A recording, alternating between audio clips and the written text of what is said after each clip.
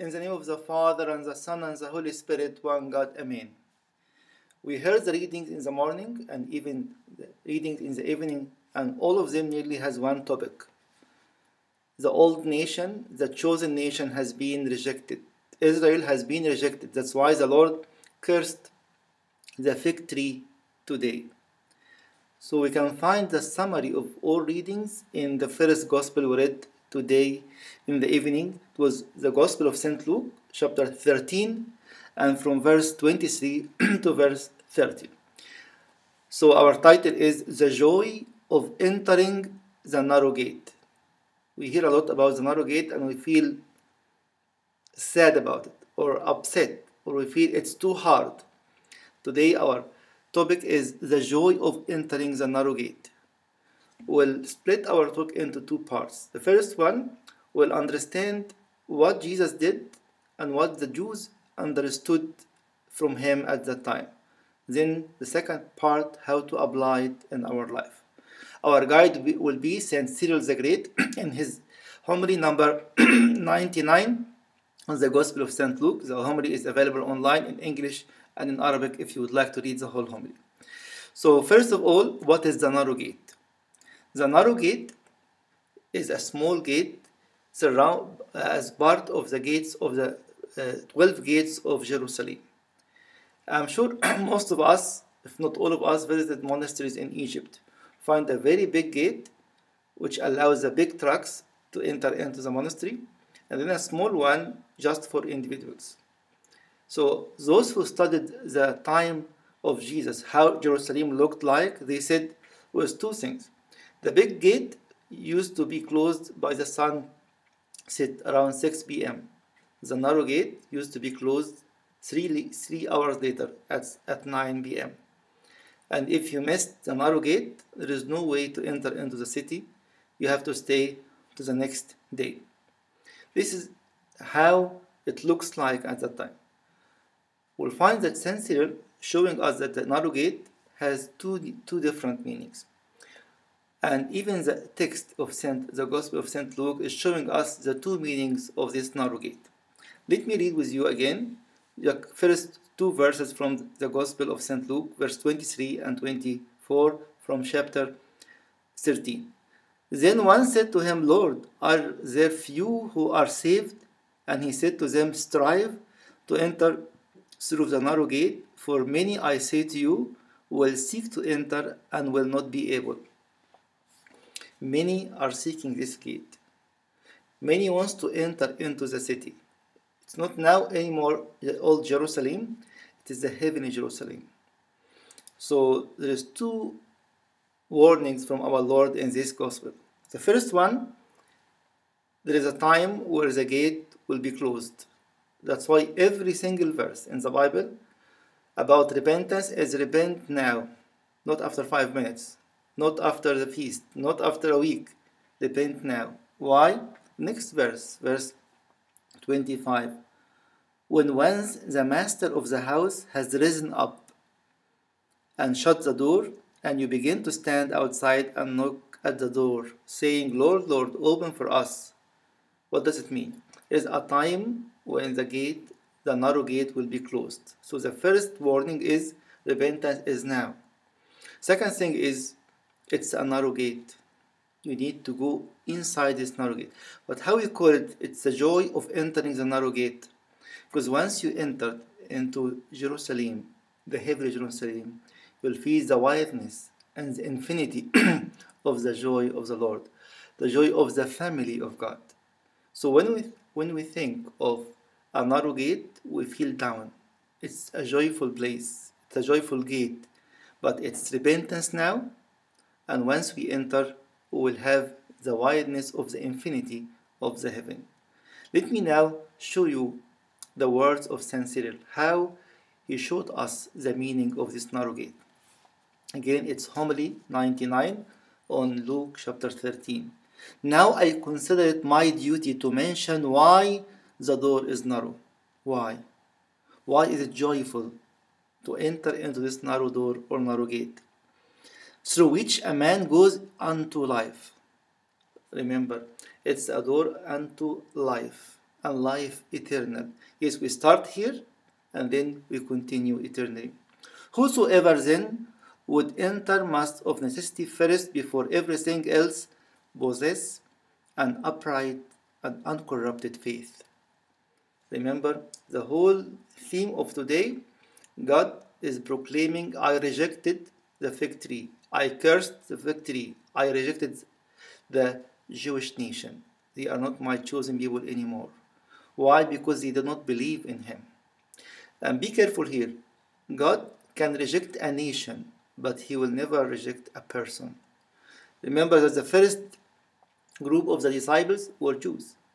Yes, He rejected the nation with its false belief, false life, but He is accepting everyone and anyone. Remember in the Old Testament, He rejected the Moabites, but He accepted Ruth. He rejected the people of Ammon, but He accepted Achor when he came to Him, and many other stories in the Old Testament. So God is rejecting a nation because of the evil worship, but He's accepting anyone from any nation who comes to Him in person. So first of all, before everything else, possess an upright and uncorrupted faith. Because of their rejection and their superficial worship, they have been rejected. And secondly, a spotless morality. From where we get this spotless morality? From the upright faith. This is again the same words of Saint Athanasius. He was telling us, if you obtained a upright faith, it will lead you to a godly life. A spotless morality in which is no possibility of blame, according to the measure of human righteousness. For so the prophet David also somewhere else says very excellently, framing his supplication unto God, judge me, O Lord, according to my righteousness, and according to my innocency, requite me. So Saint Cyril is telling us two options or two meanings of the narrow gate. First, you need to obtain the upright faith in the Lord Jesus Christ as the only Savior and the only King. And secondly, to live accordingly a spotless life of morality. Then what else? He's telling us that those people, if we continue in the Gospel of St. Luke, they will come, Lord, Lord, open for us, and He will answer and say to you, I don't know you, where you are from. Here there's a big question mark. How come that the Lord Himself is telling someone, I don't know you? The Lord knows everything and knows everyone. How come? And here let me share with you the words of St. Augustine. St. Augustine is telling us, on the first day when we entered into the church, we have been baptized and chrismated. And then the Lord gave us an icon. This icon is the new life received from Christ with a plan to live accordingly. In the end, He will ask you, where is your icon? Where is the plan I have given to you? If we messed up, he said, I don't know you. What does it mean for St. Augustine? This is not what I designed. This is not what I planned for you. I don't know what it is. It's your mess. It's not my design. It did not fit in the divine plan that God has made it for you. This is the meaning of I don't know you. Then they will tell him, but he will say, then they will begin to say, we ate and drank in your presence, and you taught in our streets. And be careful here. Again, it is the word of St. Cyril. With the above named, you may number certain others also, as able to say to the judge, you have eaten and drunk in your presence, and you have taught in our streets.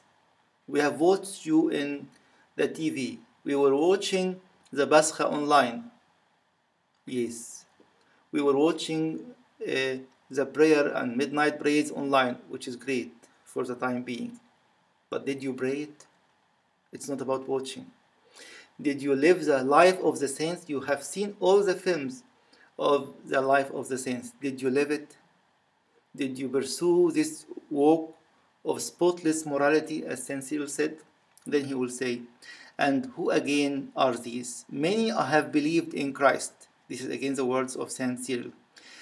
Many have believed in Christ and celebrate the holy festivals in his honor, and frequently the churches. They also hear the doctrines of the gospel, but they lay up in their mind of the truth of the scripture absolutely nothing. He didn't store anything in their minds. You can keep the sermons online for 24 hours, but nothing entered into your mind or your heart.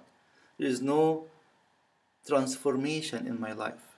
Still, my life is immoral. He is looking for upright faith and spotless morality. And it is with difficulty that the practice of virtue is brought with them even to that extent, while of spiritual fruitfulness their heart is quite bare. We have nothing. So Saint Cyril again is telling us, be careful. Yes, you heard about the Lord, but you don't talk to him in person.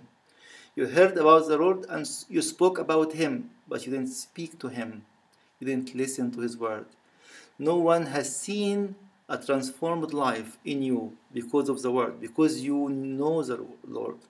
That's why it's a joy of entering the narrow gate. When we choose the upright faith, when we seek it, when we search for it day and night. And then, consequently, we live a spotless morality, as the words of Saint Cyril of Alexandria. Then, at the very end, because it's the story of rejecting the Israelites. What does it mean?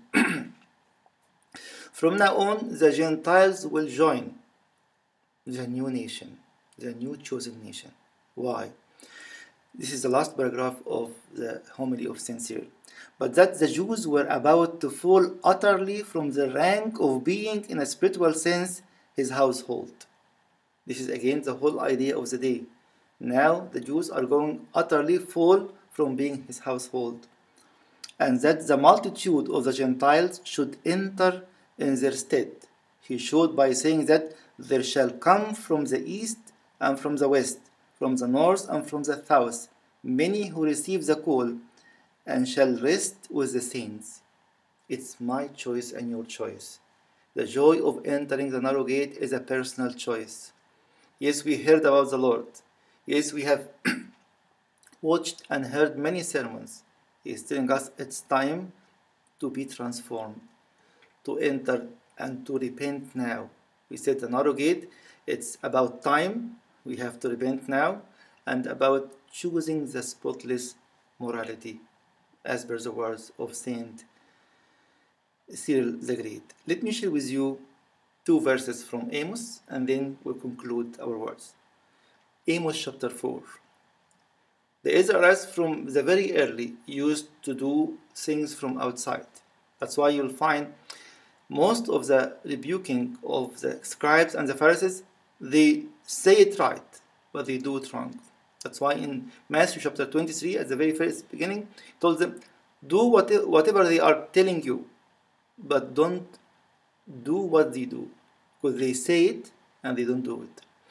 In Amos chapter 4 and verse 4 and 5, as if sometimes we say, what do you want me from me, Lord? Tithes, I will tithe.